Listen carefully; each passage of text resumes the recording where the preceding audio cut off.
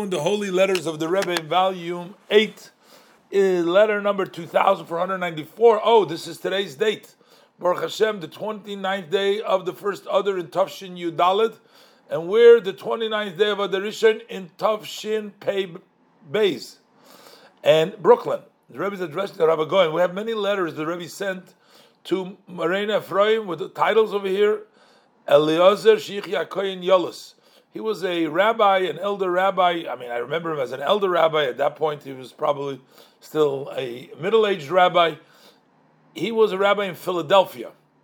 And the Rebbe was very much close to him, and the Rebbe was conversing with him. I remember at the gatherings, I've said it many times, there's many, many letters from the Rebbe to him, and he had like an angelic face. He had a long white beard, red cheeks like beyond, and he looked very holy. You can see a holy man. But anyways, he was very close to the Rebbe.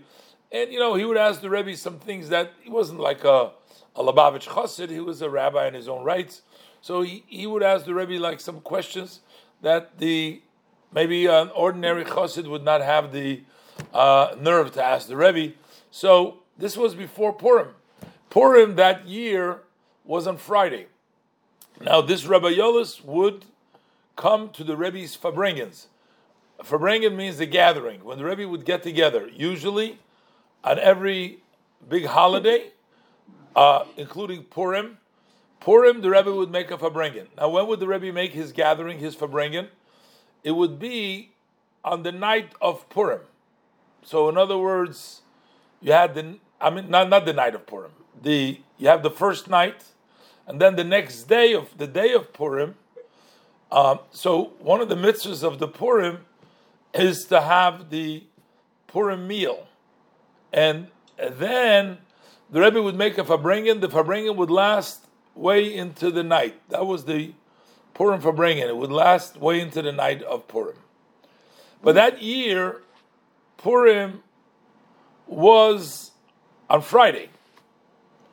So the problem is, you have Shabbos coming up, you have Friday night.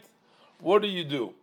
So the Rebbe says, you're asking me about the Fabrengen, the gathering on Purim of this year, because it comes out on Friday. So the Rebbe says, well, the meal needs to take place on Friday. That's the halacha, has to take on Friday.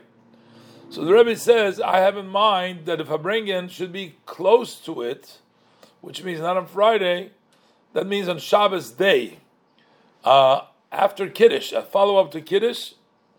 And the Rebbe references to the Mara Purim in the Yerushalmi, Perek Aleph Halacha Dalet, I guess, where it shows that the Shabbos and I didn't look up the source, but I'm going to guess that basically the Shabbos continues the Purim celebration, and therefore doing it at the Kiddush, after the Kiddush, is considered like doing the Fabrengen, and the Rebbe is blessing him with blessings and all of the above, meaning for Purim and for everything else.